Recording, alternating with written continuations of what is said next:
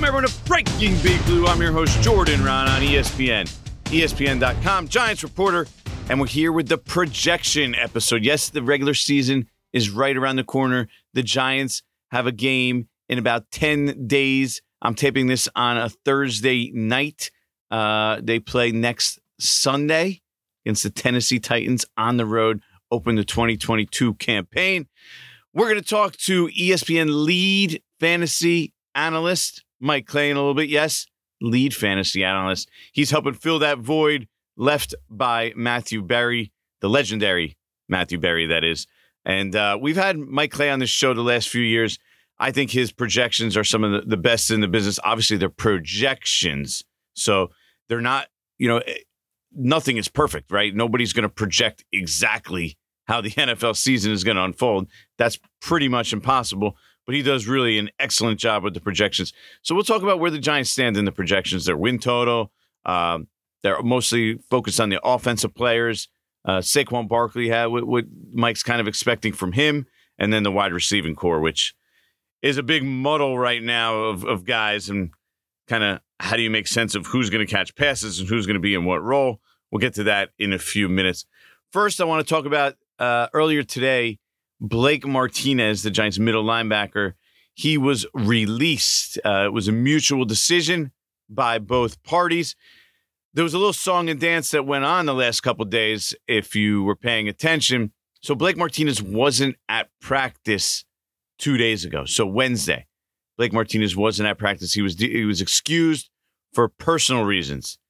Now he comes back the following day on Thursday, and he's working on the side with, for a little bit with, at least from what we saw, with the middle inside linebackers coach. Eggs, they call him. And later in the day, Blake Martinez is released. Both sides agreed to it. There was conversations going on throughout that time for the previous 2 days. And ultimately, they thought it was best for both parties if they sever ties now. And now, granted, this is 10 days before the start of the season. So this clearly wasn't something that they expected to happen. I mean, Martinez expected to be on the team as recently as Thursday afternoon when he was on the field. I mean, he returned to the field. So it looked like it was trending towards, hey, he's going to be back. He's going to play out this season. Remember, he's in the last year of his deal. They've renegotiated his contract this offseason. Now, his role, you have to remember, has kind of been decreasing a little bit, right? He's coming back from an ACL injury.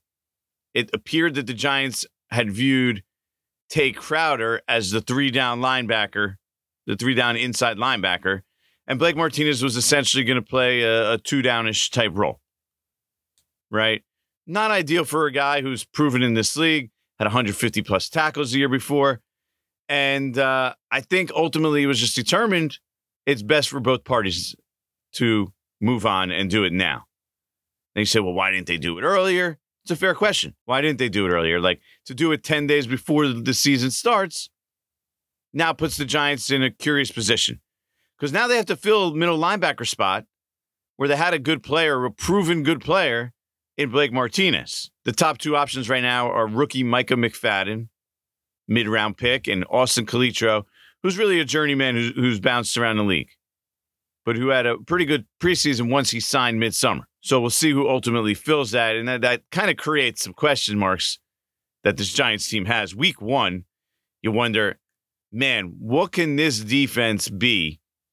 They are installing a new middle linebacker. It doesn't look good. I'd bet against both Azeez Ojulari and Kayvon Thibodeaux at this point, because we haven't seen them on the field even working with a trainer on the side yet. Now, maybe they're working inside, maybe next week. Still to be determined. But if I had a bet on it, I'd bet we're not going to see both those guys week one. Ojulari has a calf injury. Thibodeaux has a sprained MCL. And then you go to the secondary, and we know the secondary problems this team has. Aaron Robinson at CB2, huge concern. He had a very troubling summer. And then the depth, I mean, the Giants just totally redid their secondary depth. I mean, they just went through claims and then a signing of Tony Jefferson, who's on the practice squad. So they just picked up 1, 2, 3, 4, 5, 6 players that essentially are likely to be on the roster for week 1. And I'm counting Tony Jefferson because I'm almost expecting Tony Jefferson to be up really quickly with this team. He's a wink guy. He wouldn't have come here, in my estimation, if he wasn't told that he was going to be a big part, or he's going to be a part and contributor to this defense, either immediately or rather quickly. So then they pick up Tyree Phillips, an offensive lineman from the Ravens, Jack Anderson, an offensive lineman, a guard center. Oh, both those guys are guard centers from the Eagles. Jason Pinnock, who's a safety from the Jets. Justin Lane, who's a cornerback from the Pittsburgh Steelers. And Nick McLeod, who's a cornerback from the Bills. So clearly this team did not think that they had a great roster because they're adding players left and right. They're already at 5. I'm not even sure if they're done. And that leads us into Joe Schoen. He talked on Thursday. And the number one takeaway from Joe Schoen, aside from that, Kenny Golladay had a little procedure on his knee. We'll talk about that in 1 second. Right? But it's that Joe Schoen made it painfully clear that the New York Giants, and we already knew this, they're going to take their medicine this year. They understand that. Now, he didn't say they're not going to win games or compete or try and be a decent team. But he did say this. He said that they knew that they were in the situation that they were in regards to being tight against the cap. They're going to have to make they're going to have to restructure a contract in order to get to be cap compliant by the start of the season next week. Said that. And they didn't make many big moves. They haven't made any big moves recently. They're not going to make any big moves recently. So stop asking about Odell Beckham. So unrealistic. It's ridiculous. I'm not ever going to put things at 0%, but damn, that's pretty close to 0%. Odell Beckham coming back to the New York Giants this year. Think about that. The team has 0 money. They're unwilling to make 0 moves. They're going to go 0 big moves. They're offering everybody the minimum. And now they're going to go sign Odell Beckham, who's still recovering from a ACL injury, his second, in November. Tell me how that makes sense. Tell me how that makes any sense. It does not. 1%. Literally 1. So Joe Schoen's not going to make any big moves. He's not going to sacrifice anything really for the future aside from this contract. He has to restructure. They basically have no other option. They have to restructure this contract. The Blake Martinez deal barely helped them. It doesn't really help them against the salary cap at all. So that move had 0 to do with that. So now you're looking at it and you're saying, okay, Joe Schoen, look, this is year 1 of our program. We're not making any big moves. We're just kind of taking our medicine and we're going to try and build something moving forward. That's what I took away from him talking. Also, threw in that Kenny Golladay had a little procedure this offseason. Pretty sure it was on his knee.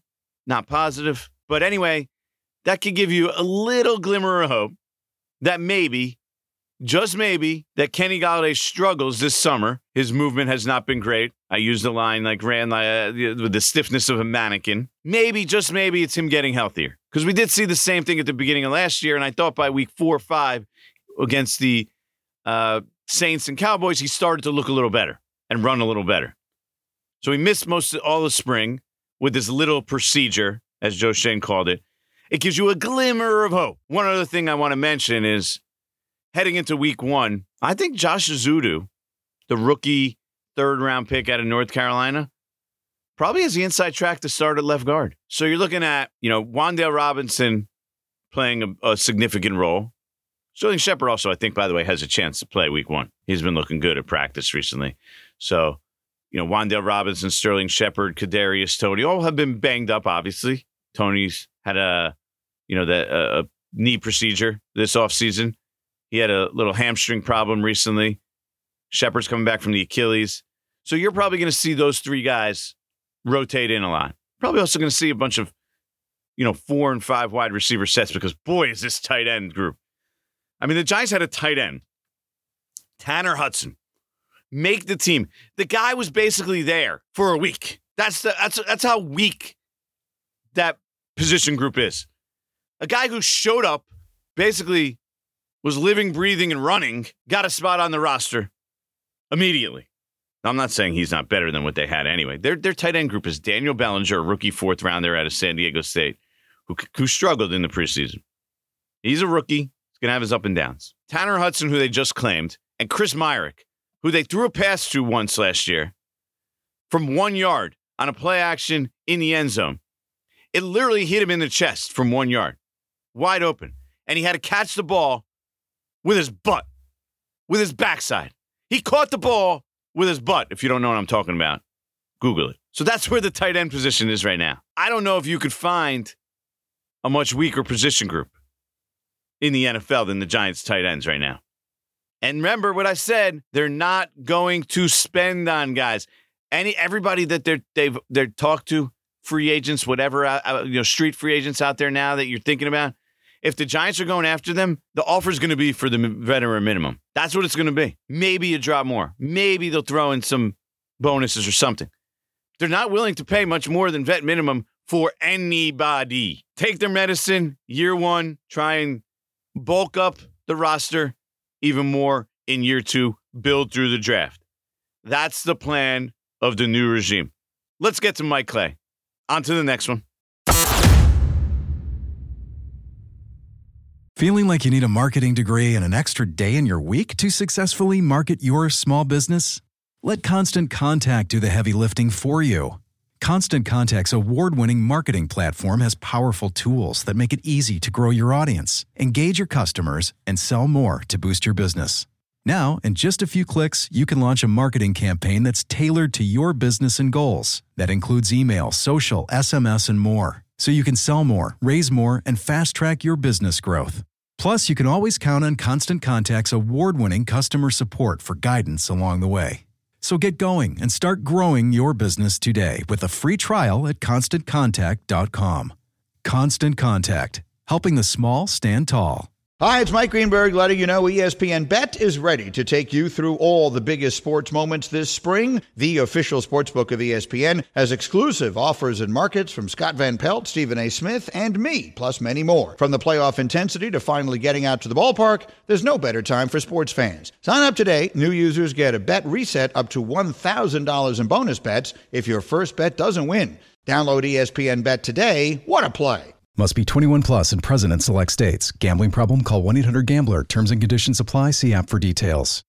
All right, let's welcome ESPN NFL fantasy analyst Mike Clay. Now, we do this every year, Mike. We go over your projections. I ask you what you think about the Giants, but this year is a little different. You've sort of been moving up the ESPN ladder. You're sort of the head fantasy face right now, to say the least. So let me say congratulations on that. It's a big honor, man. You've really grinded your way up. Well, thank you. I appreciate coming into the kind words. It's awesome. It's been a heck of a roller coaster this offseason, obviously, with our good friend Matthew Berry departing, and it's going to be a little different this year for me and for the rest of our team. But we have a great team in place. It's really the key. And it's going to be awesome. I'm excited to be on the desk for fantasy football now and doing more on the podcast and all that. So it's been a fun month, and it's just going to be better all season long. Before we start, I want to ask you this, because a lot of people say, hey, how do I become a fantasy sports analyst? Like, how can I do this for a living? So give the people a little quick background. How do you get to this point where you're essentially one of the lead analysts on ESPN in regards to fantasy football? Yeah, you have to, I think, grow up a major sports nerd. I think that's the key, right? I've been doing pen and paper stats since I was a little kid. It's just always been a hobby of mine. I was always interested in it, and my interest in sports just continued to bloom as I got older. And then, when I was little, we didn't really have computers. Like, I'm not that old. Like, I'm late 30s, but Excel wasn't really a thing until I kind of got going during grade school. That was kind of introduced. Then we had a home computer, and, that kind of started the working with spreadsheets and numbers. And then, obviously, I'm lucky to be a part of kind of the analytics movement in fantasy as well, which has been huge and kind of driven the sport and the game forward. So it's just been, it's been evolving throughout my entire life, but the heart and soul of it is passion. It's just been my hobby, even when I had a real job over a decade ago. Just that keeping my head down, working, as people notice eventually. If you're passionate about something and you do it every day and you're good at it, you'll get people's attention, and then you can do whatever you want with your life. That's where that expression comes from, right? Yeah. You can't just be handed the job you want. You have to actually work for it. But if you're doing something you love, that's where that comes from. Yeah, unless your parents own the business, then you could just be handed the job. Okay, fair point. Fair point. Touche. I guess there are people, but the rest of us, we have to earn it, and you have. And part of that is, you've been doing these projections now for a while, and that's a big part of your research and your background, and I think that's sort of separated you because you were big into the, like you said, the analytical side of it as well. And so I'm looking at your Giants projections for this year. First of all, you tell me, is there anyone you're super excited about for the Giants this year in regards to production, this season?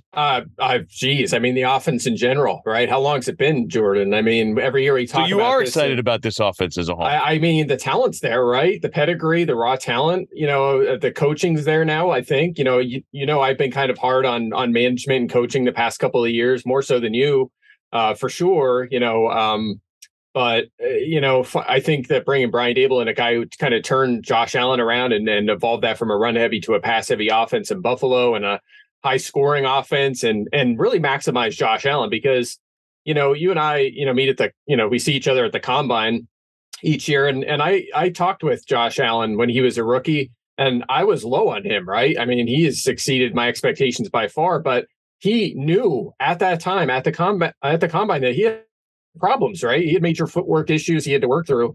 And it took a couple of years. Yep. Yeah, it took a couple of years for that to happen. And we've seen some of that with Daniel Jones. I mean, he's thrown the deep ball very well. He adds value with his legs, but the passing's been super inconsistent. I think part of it is the injuries around him, the offensive line, and the underwhelming coaching. And maybe a lot of those boxes are checked. But so you sound semi-optimistic on Daniel Jones then, that he can sort of turn it around this year in Brian Daboll's offense. Look, there's a list of quarterbacks, I think, in the league where you're like, okay, they're kind of maxed out, right? Or they don't have much of a ceiling. They're probably never going to be a top 10 guy. They are what they are, right? Jones, I think that's like the guy I look at as exactly maybe a Carson Wentz. But he is what he is at this point, right?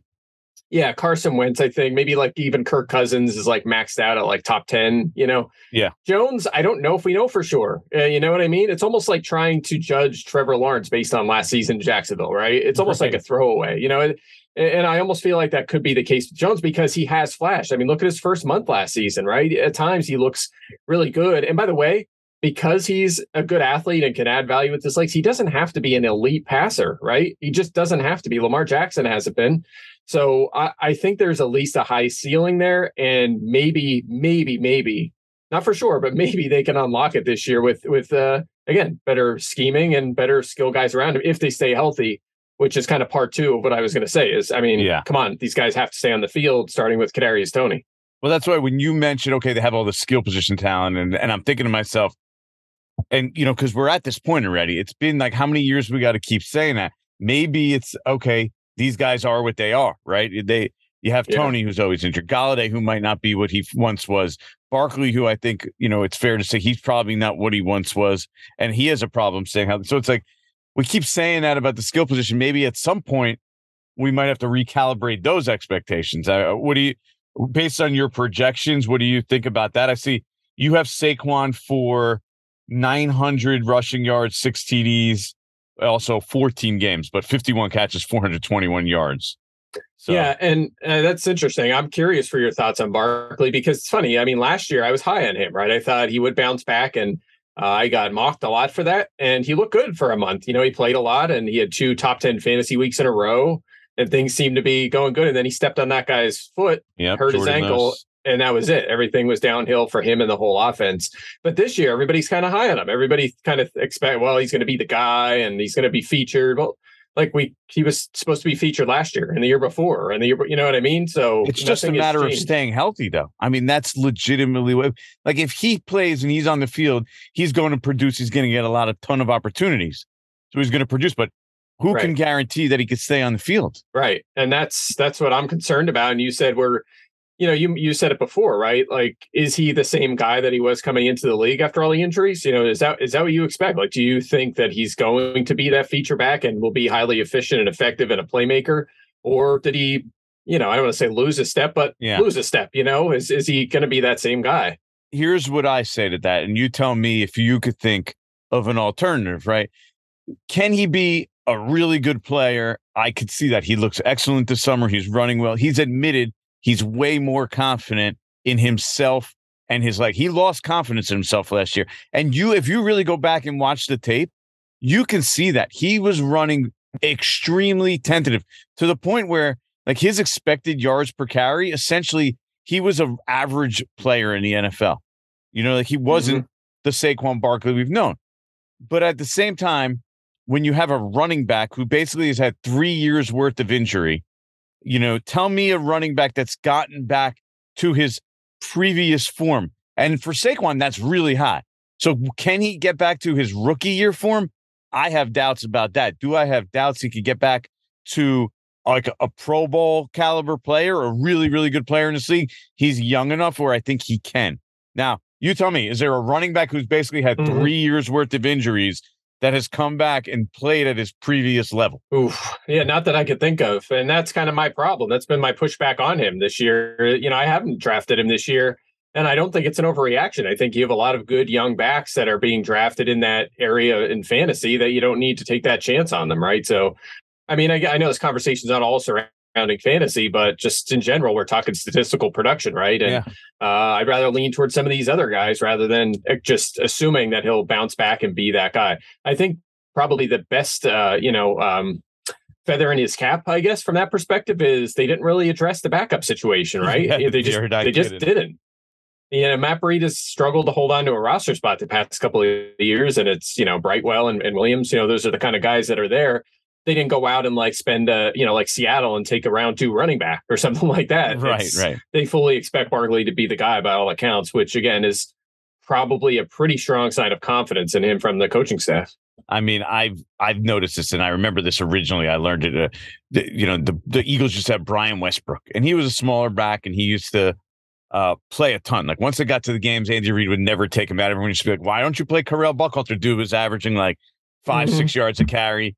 And when it comes down to it and coaches get into the game, they just end up sticking to their best running back. And I think that when the Giants get down to it, they're not motivated to save Saquon Barkley. He's on the last year of his contract. So it's hey, he's going to get that. I don't see that workload being limited. They're just going to be hey, go out there and play.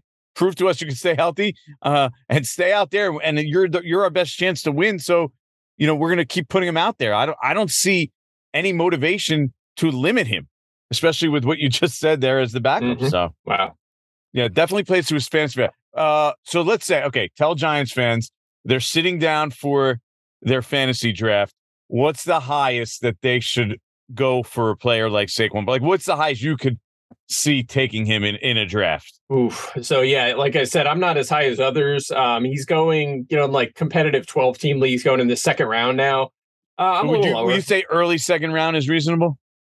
That's probably more like middle to late second round. But for me, I'm probably waiting until the third at least. So, right. But if you're a Giant fan, you're obviously going to push him up a little bit. You want him on your team. So you could rooting interest get a line, I guess. You know what I mean? So, yeah, if you're a Giants fan and you want to take him, but you don't want to look like a fool and take him in the first round, can I take him in the second round? Is that the question? Then yes, you could take him in round 2 and you're okay. Okay, so now we'll go to the next position where, I mean, this is just, if you could predict this at this point, you're a genius. But the wide receiver position for the Giants, who, if anybody, do you think can sort of have that fantasy relevant or big year? Well, I think it's Kadarius Toney ceiling wise, right? We saw last year he had one of the best single game performances by a rookie receiver in NFL history. I believe it was the 9th most yards or 10th most yards by a rookie receiver in a game. So, we've seen that ceiling. I'd feel a lot better if he could stay on the field, but he looks the part. He has the pedigree. It's year 2. If he's healthy and out there, you feel pretty good starting him in fantasy. So he'd be the first guy I picked. After that, to your point, it's a lottery with the next 3 guys, right? Wan'Dale Robinson, he's a rookie, second rounder. Sure, throw a late dart in your draft. Kenny Golladay, same thing. We know you have fairly high numbers for Wan'Dale. I mean, I see 56, 646, and 3. Those are pretty good rookie numbers for a guy who's going to be probably at times splitting time, in their wide receiver rotation there. So you seem pretty high on him. What about him do you like? Yeah, well, what I like about him is that he's of the four, the big four, essentially, Tony, Golladay, Shepard, Robinson. He's the guy that's the healthiest, I guess. He hasn't been injured yet, right? Yes, that's exactly right. There's at least the excitement of the unknown that he might be healthy, whereas the other guys are constantly missing time. So that's it. I mean, you can see the target numbers projected on Robinson, Golladay, and Shepard are almost identical. I'm hedging. Like you said, I don't know. I don't even know what they're going to do week one. Golladay has a high ceiling. We know how good he can be, but he's nearing age 29. And, by all accounts, the offseason wasn't great and he struggled last year. I don't know what we're going to get out of him. And then Shepard, of course, coming off the Achilles is a question mark, his effectiveness. And even before the Achilles, he had major durability concerns. Yeah. So I'm straight up hedging on those three guys after Tony. Yeah, with Golladay, it's sort of the same situation as Saquon. You're now 2 years removed, the last 2 years he's been injured, right? He's dealt with injuries. His numbers reflect that. He doesn't even have 1,000 total yards in the previous 2 seasons. Now we find out, I'm tipping this on Thursday, the Giants just revealed he had an off-season procedure done, a small procedure, but still something. And then we saw him this summer, moving, I'll say, gingerly or just not moving fluidly.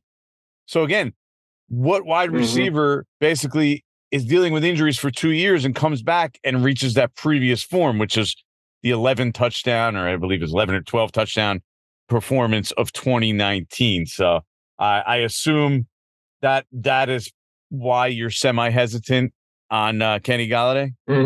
Yeah, that and the recent reports, right, that it hasn't been going so hot. I was actually a little higher on him earlier in the offseason, but it just doesn't sound like things are trending the right direction, which is disappointing. I hope I'm wrong about that, and he really gets rolling, especially what they're paying him. You want him to be a success story, but you tell me how are you ordering them? Let's say you're drafting right now. How are you drafting these 4 guys?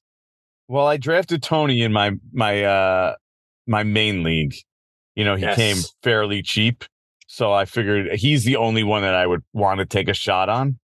Now, if you tell me that they're going to have injuries to those guys again, I could be sold on Wan'Dale Robinson. You tell me Sterling Shepard is struggling with injuries again, it makes Wan'Dale Robinson a lot more enticing for me. I really wouldn't want to invest in Golladay at this point. There's too much risk. So I would say Tony, Robinson, I guess both are there at the top of the list because of potential. And then Golladay and then Shepard, just because Shepard, he's one guy where it's probably counterproductive to just put him out there for 60 snaps a game. So he's going to be part of a rotation, him and Robinson, which makes me kind of hesitant about both those guys, right? Those guys are kind of be going in and out of the games constantly. So you're not going to be able to predict they're having great weeks unless the other one is injured or Tony's injured or something like that. So it makes it just really hard to predict, like you said, with those guys. So that's kind of where I'm at. Does that change your opinion at all? No, it makes me feel a little better about investing in Robinson, but the one thing I'll say too is, and by the way, I'm not saying Robinson is Odell Beckham. I'm not saying that, right? Don't twist what I'm saying, but if you're a Giants fan, you kind of got a lesson in just investing in talent, right?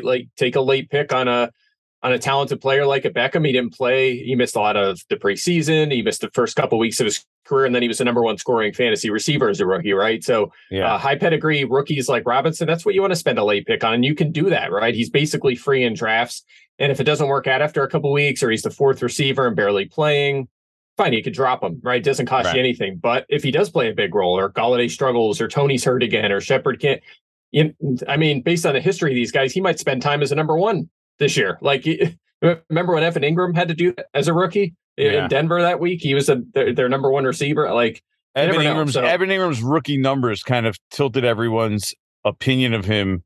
Yes. They skewed it because you're like, oh, look at this production. They had nobody left. They literally had nobody to throw to by week 5 of that season.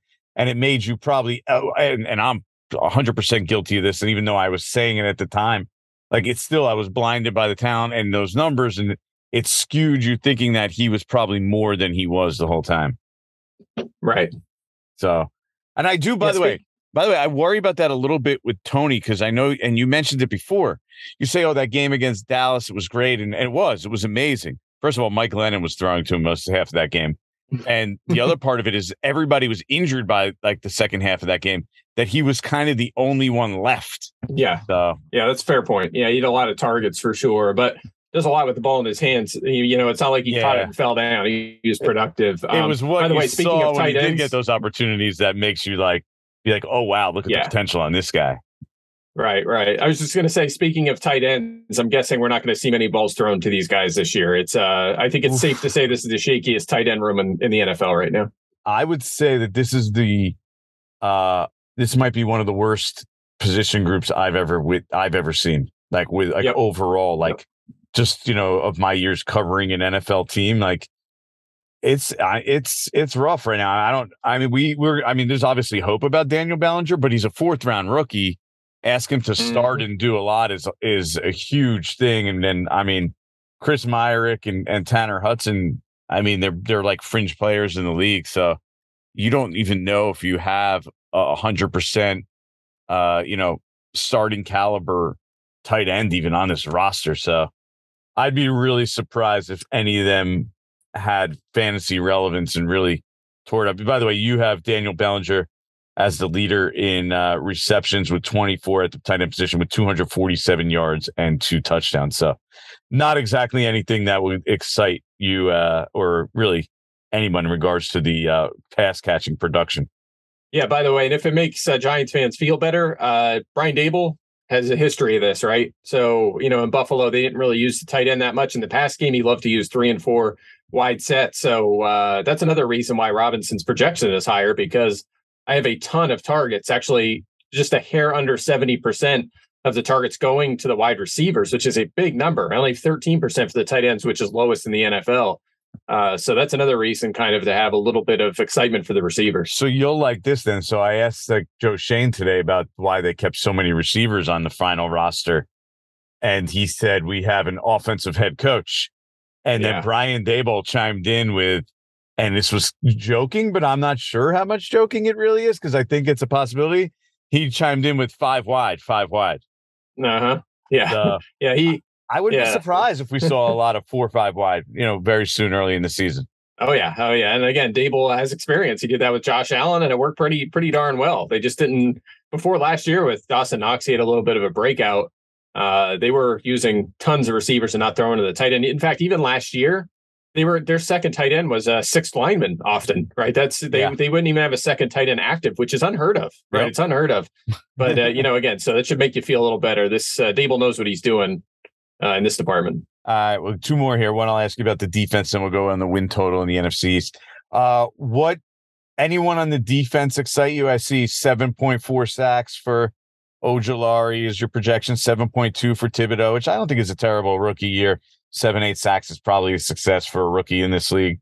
Leonard Williams, 76 tackles, 5 sacks. Anybody stand out to you on this defense? The usual suspects, right? I think at least the edge rushing room is improving, right? That was something we've knocked them for years that they didn't address well enough. I think that's headed the right direction. Obviously, you're good up front with Williams and Lawrence. The only, the thing that bothers me is the secondary now. This is an area that's been kind of deep, right? They had the good 1-2 punch at corner last year with Jackson and Bradbury, who's gone and not necessarily replaced. And then safety was really deep too, but now you're kind of down to McKinney as the clear one, and we'll see how Belton comes along. But I'm pretty low on the defense overall. I have them 27th. I think the interior defensive line is really good with Williams and Lawrence, but past that, it's either guys that are young and have a lot to prove, or it's an area that's kind of lacking talent and depth. So their defense still a work in progress. Yeah, depth is certainly a problem on this team. It's funny, you have the offense ranked 28th and the defense ranked 27th. So not overall, the projections did not turn out well for the Giants when comparing them to the other NFL teams. But you do have them at 6.2 wins, which isn't terrible. I guess when you won 4 games last year, and you haven't really topped 6 wins since 2016. So yeah, easy schedule. Third easiest schedule. NFC East is sitting super pretty this year. And where are you overall on the NFC East? I'm curious what your projections say with the Eagles. Obviously have become a a popular pick for a lot of people. The Cowboys were sort of the starting favorites. And I personally think Washington's roster, I know their quarterback is a huge question mark, but I personally think if anyone could surprise, it's them, that their roster is better than people give them credit for. Yeah, Chase Young missing a month is tough too. It's going to hurt that defense a little bit. The defense really underperformed a lot of their talent last year, so that bothers me with them. But I agree. I think they're roughly a 9-win team. I have like you said, I have the Giants around 6. I have the Washington at 9. But I do think the Eagles have a shot at maybe the 3 seed in the NFC. They're going to probably compete with the Rams. So what's that? Packers, Bucks behind the Rams, Packers, Bucks kind of. Yeah, deal? I think and like I said, the NFC East is a really easy schedule, so they could easily take 2 teams to the playoffs. I think the Eagles are the best team now. They bring in Bradbury and Hassan Reddick, and the offensive line is still great. And AJ Brown, that's a really good team on paper. It just comes down to the quarterback, right? Does Jalen Hurts make that year 3 leap? That's the key for them. If he struggles, it's going to be a problem for them. Dallas is. Where do you good. stand on him? Yeah. I'm curious. Where do the projections stand on him? Because he's a great fantasy quarterback, but when I watch him in real life, I'm to be honest with you, I haven't been overly impressed. Yeah, and definitely a concern, the passing efficiency, right? You can't just run the ball constantly and win in this league and keep up. So he's going to have to advance as a passer, and I definitely have some concerns there. But there's similar concerns to Josh Allen through 2 seasons, and he got unlocked in year 3 when he corrected some things. So he has potential. He likes to push it downfield. And as long as he can get close to being an average passer, you combine that with his rushing, they can make a Super Bowl run. Remember, the NFC is not as good as the AFC. No, it lost some punch this year. The AFC is still stacked. And, like the Eagles, they could be worse than the Raiders and be the 2 or 3 seed in the NFC, and the Raiders can miss the playoffs, right? Like that's how one-sided it is. Most of the good quarterbacks are now in the AFC, which is a good sign for like a team like the Giants who's trying to rebuild here. Like if they can get their quarterback or Daniel Jones pops, and it's not a hard road to figure to being an NFC power in the next 5 years if you could find that quarterback, which obviously a lot of teams are searching for. Right. Absolutely. And if it doesn't work out for Jones this year, they're obviously going to be looking. And by the way, the offensive tackles in good shape. Finally, they have the star edge rusher. Like they're getting pointed in the right direction, but sometimes it takes a couple of years to get to that point. And I don't know if this is going to be a year where they make a big leap, but maybe next year. Yeah, the new blueprint to get things done in the NFL is really develop the team, build the team up, and like you just said, you got tackle, you got some skill position players, you got edge rushers, and then you get the quarterback, and you have the quarterback on the rookie deal with a team that's ready to win around him. That's kind of the new blueprint for success in the NFL. So it seems like they're headed in the right direction in that regard. So Mike Clay, thank you very much. Congratulations again on the amazing promotion and the success that you're enjoying, man. Thank you very much. Always fun to do this, talk a little Giants, and hopefully it'll be a little more positive in future years. I mean, I grew up. You keep saying the same thing every year, Mike. I know, man. I know. But it's weird. I grew up in Pennsylvania, so I grew up an Eagles fan. So that's weird to say, but I like the new management there, of course. So rooting for the team to get headed the right direction. Yeah, you seem on board with the Brian Daboll hire for sure. Yeah. I mean, look, he didn't have a ton of success before Buffalo and Allen, but what he did there was super impressive. So I hope, just rooting for the players here, rooting for him, rooting for the coaching staff here. So I think there's at least some hope here. For this group. By the way, Mike Kafka is a friend, and he's getting a shot to call the plays now too. So former Eagles quarterback actually. So Buffalo, a bit of the Buffalo and Kansas City offense. That's a good way to do it. Thanks, Mike. Yeah, there you go.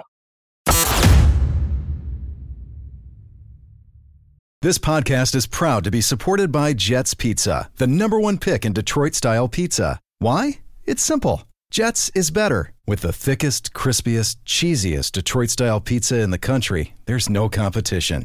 Right now, get $5 off any 8-corner pizza with code 8SAVE. That's the number 8, SAVE. Go to jetspizza.com to learn more and find a location near you.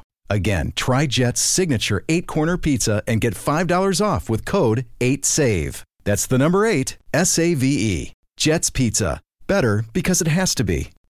All right, let's wrap up this episode with a little quick Jordan on the beat. This is a portion of the episode where I tell you what it's like to cover the Giants, work for ESPN, or cover the NFL in general. And let me say, today, it's Thursday evening right now, was a monumental day for covering the Giants. Because for the first time since the 2019 season, we were allowed back in the locker room, right? Of course, COVID restrictions kept us out the past couple of years, but we're back this year. Now, we were in the locker room after the last couple preseason games, but that's not the same.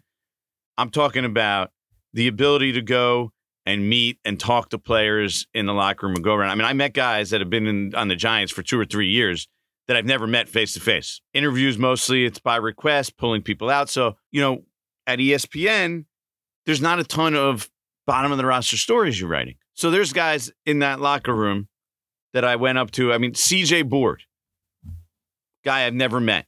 Been with the Giants for a little while here, for a minute. Now, the last time we were in the locker room full-time was 2019.